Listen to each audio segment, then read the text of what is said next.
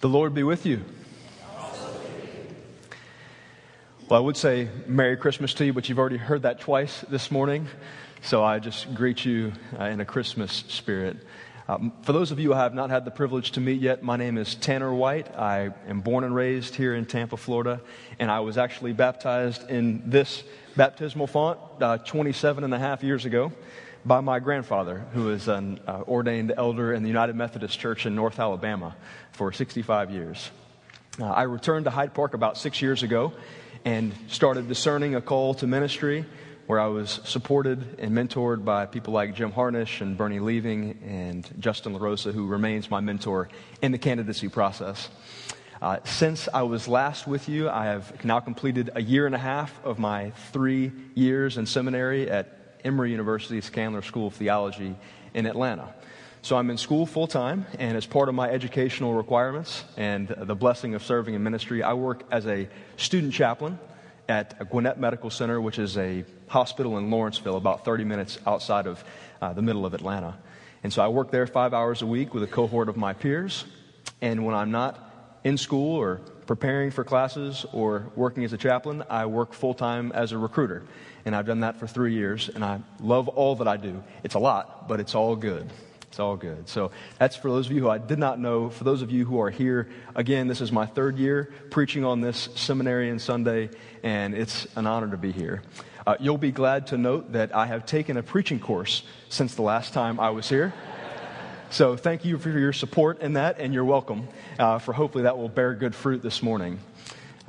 As I reflected back on last year's message, I realized that the mystery of Christmas was one that we held and tried to just appreciate last year, as we do all years. But for me, it was a discovery of holding the mystery of Christ and of God's saving power in the form of a baby.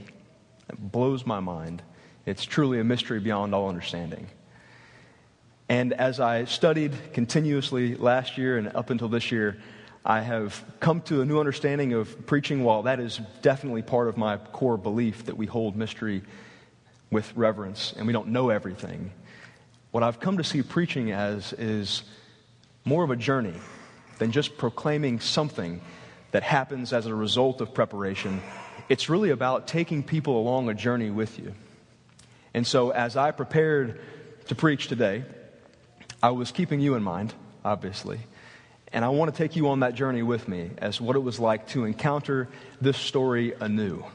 So as we continue to do so, let us transition back into the proclamation of the word by going to God in prayer. Good God, help. Show us your Holy Spirit. Open our hearts, our minds, our ears, and our eyes, so that we may faithfully serve you and be those that you've called us to be. In your many and precious names we pray. Amen. So those of you that had heard the story, the scripture read so wonderfully, by the way, you notice that it ended with some words that may sound familiar.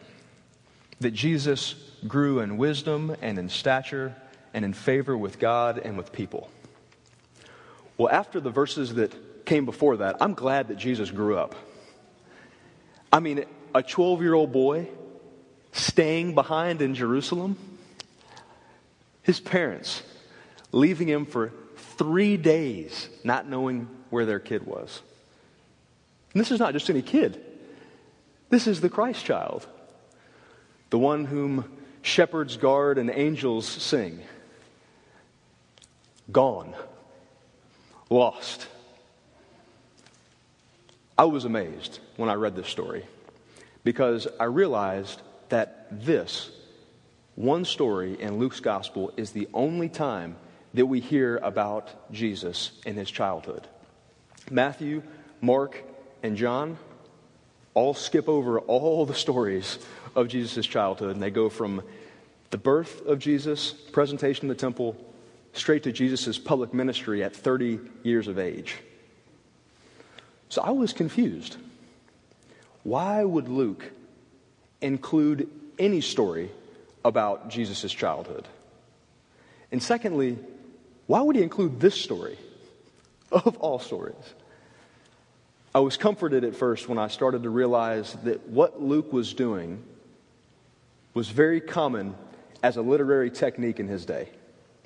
Many historians would refer to people who came before Jesus, big monumental figures in history, like King David or Solomon, or even philosophers or emperors, as people who in their youth showed great promise for what was to come.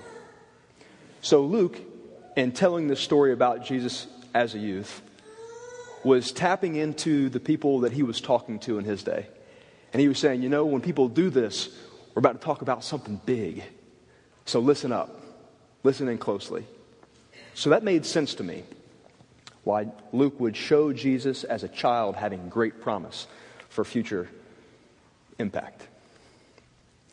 But I was still wondering, if that was the case, why wouldn't Luke just say that people were amazed? Why would he show Jesus as staying behind, defying his parents even, staying behind in Jerusalem, and then showing Mary and Joseph as leaving their child behind for 3 days? That didn't quite make sense to me. So I looked at it in the context of Luke's gospel, and I tried to see what meaning this actually has for us. And so I left the text and thought about it for a while, and I'm thinking, okay, I've got to preach. And these people need to hear something that they can do, something they can practically take away from this. So I prayed and then went back to the story again. And as I did, I just went line by line and tried to think, what does this mean? What relevance does this have? And so that's what I did. Started with the first line, with Luke talking about Mary and Joseph, how every year they went up and they upheld their tradition, their faithful practice of going to Jerusalem to celebrate Passover in the temple. That's an honorable thing to do. Should we not also participate in our religious rituals in our community? That's a good thing to do. But then, even though Mary and Joseph are practicing the norms and doing what God would have them do, life happens. And things go drastically wrong very quickly. But even then, Mary and Joseph do something that we can learn from. The story says that they looked to their friends and to their relatives to find help in finding what they were looking for, which is also a good thing to do. It's a blessing. I can tell you, and you know this, it's a blessing to have a supporting network of care, of people that love you and that pray for you and that can help you when you feel lost. That's a good thing to do. But even then, after Mary and Joseph have upheld the laws, they've looked to their family and friends for support, they have to go beyond that. The story says that Mary and Joseph were a day's journey outside of Jerusalem. Now, that's an important point to note, because this was taking a great risk for them to leave what the text says is a band of travelers, to leave their large cohort of people that they were in, to go back to Jerusalem on their own. You all may remember the famous story in Luke's Gospel of the Good Samaritan, about how Jesus tells a man of a man that went on the road to Jericho, and that on his way was beaten, robbed, and left for dead. This is a similar journey that Mary and Joseph are about to take, outside of the safety of the group. This is a great risk. And I think we can emulate Mary and Joseph in that. We could go beyond our comfort zone to find what we truly see that our hearts are longing for. It's a good thing to do. And then they search high and low and are looking everywhere for Jesus.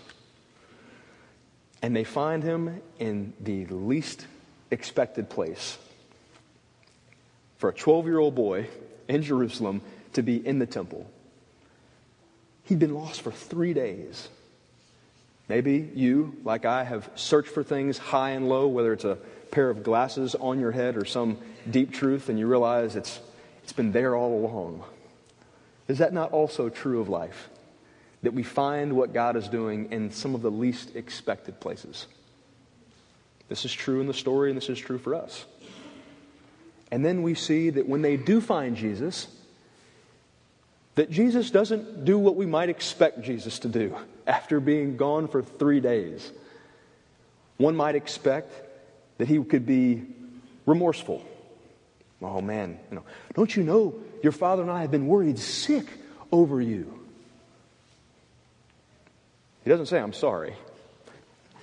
No remorse. No apologies. Why were you searching for me? Didn't you know that I had to be in my Father's house? These were words that were not expected, at least for me. So when we find things in unexpected places, and we also hear things we didn't expect to hear, it's true of life. And Jesus, the model, there he is, other than being a bit of an obnoxious preteen, is there in the temple, sitting among his teachers, listening to them and asking them questions. And the text says that he grew in wisdom and in stature and in favor with God and people. Surely I would say that if we can learn from Jesus to do these things, listen, ask questions, learn, that we too would grow in wisdom and in stature and in favor with God and people. So, to cue you back into the journey, I went from thinking that there was no message in this story to getting a historical context to getting more meaning than one could preach in 10 sermons. And then I was thinking, there's got to be something more. The reason why Luke is telling this story, not just some moral exhortation that I could give to you, but what is Luke really trying to say here? And I went back to that interaction between Mary and Jesus. Those defiant words from Jesus at 12 years old. Mary saying, did you not know that your father and I, that Joseph and I were worried sick searching for you?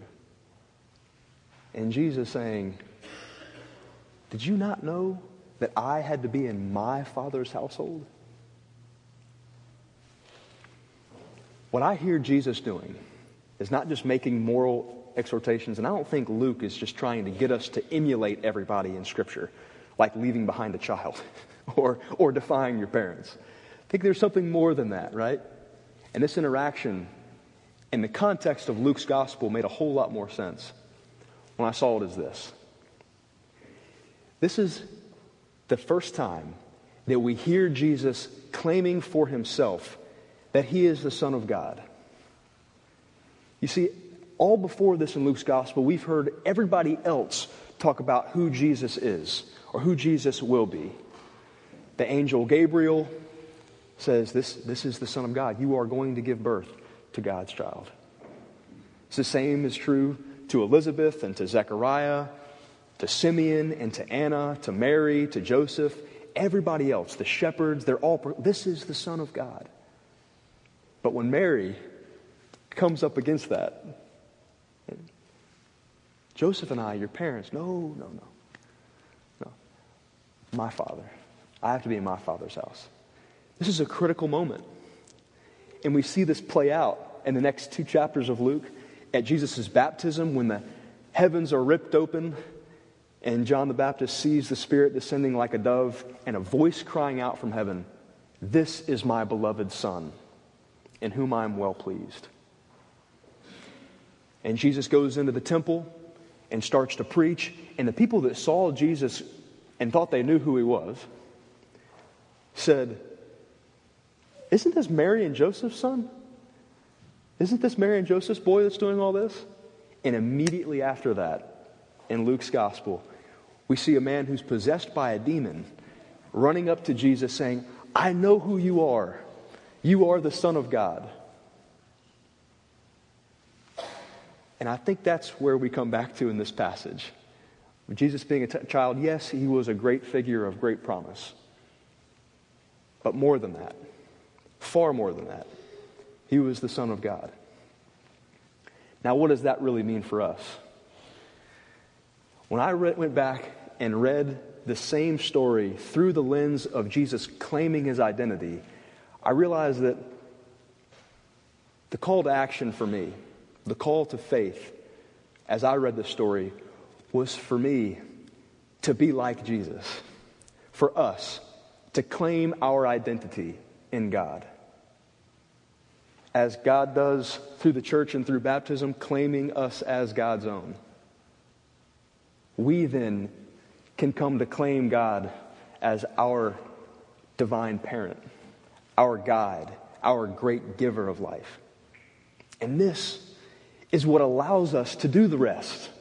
It's what allows us to practice our faith and to search within our network of friends and go beyond them and listen and learn and ask questions when we realize that we are beloved children of God, as Jesus claimed for himself in this passage. It's natural for us to go and do likewise.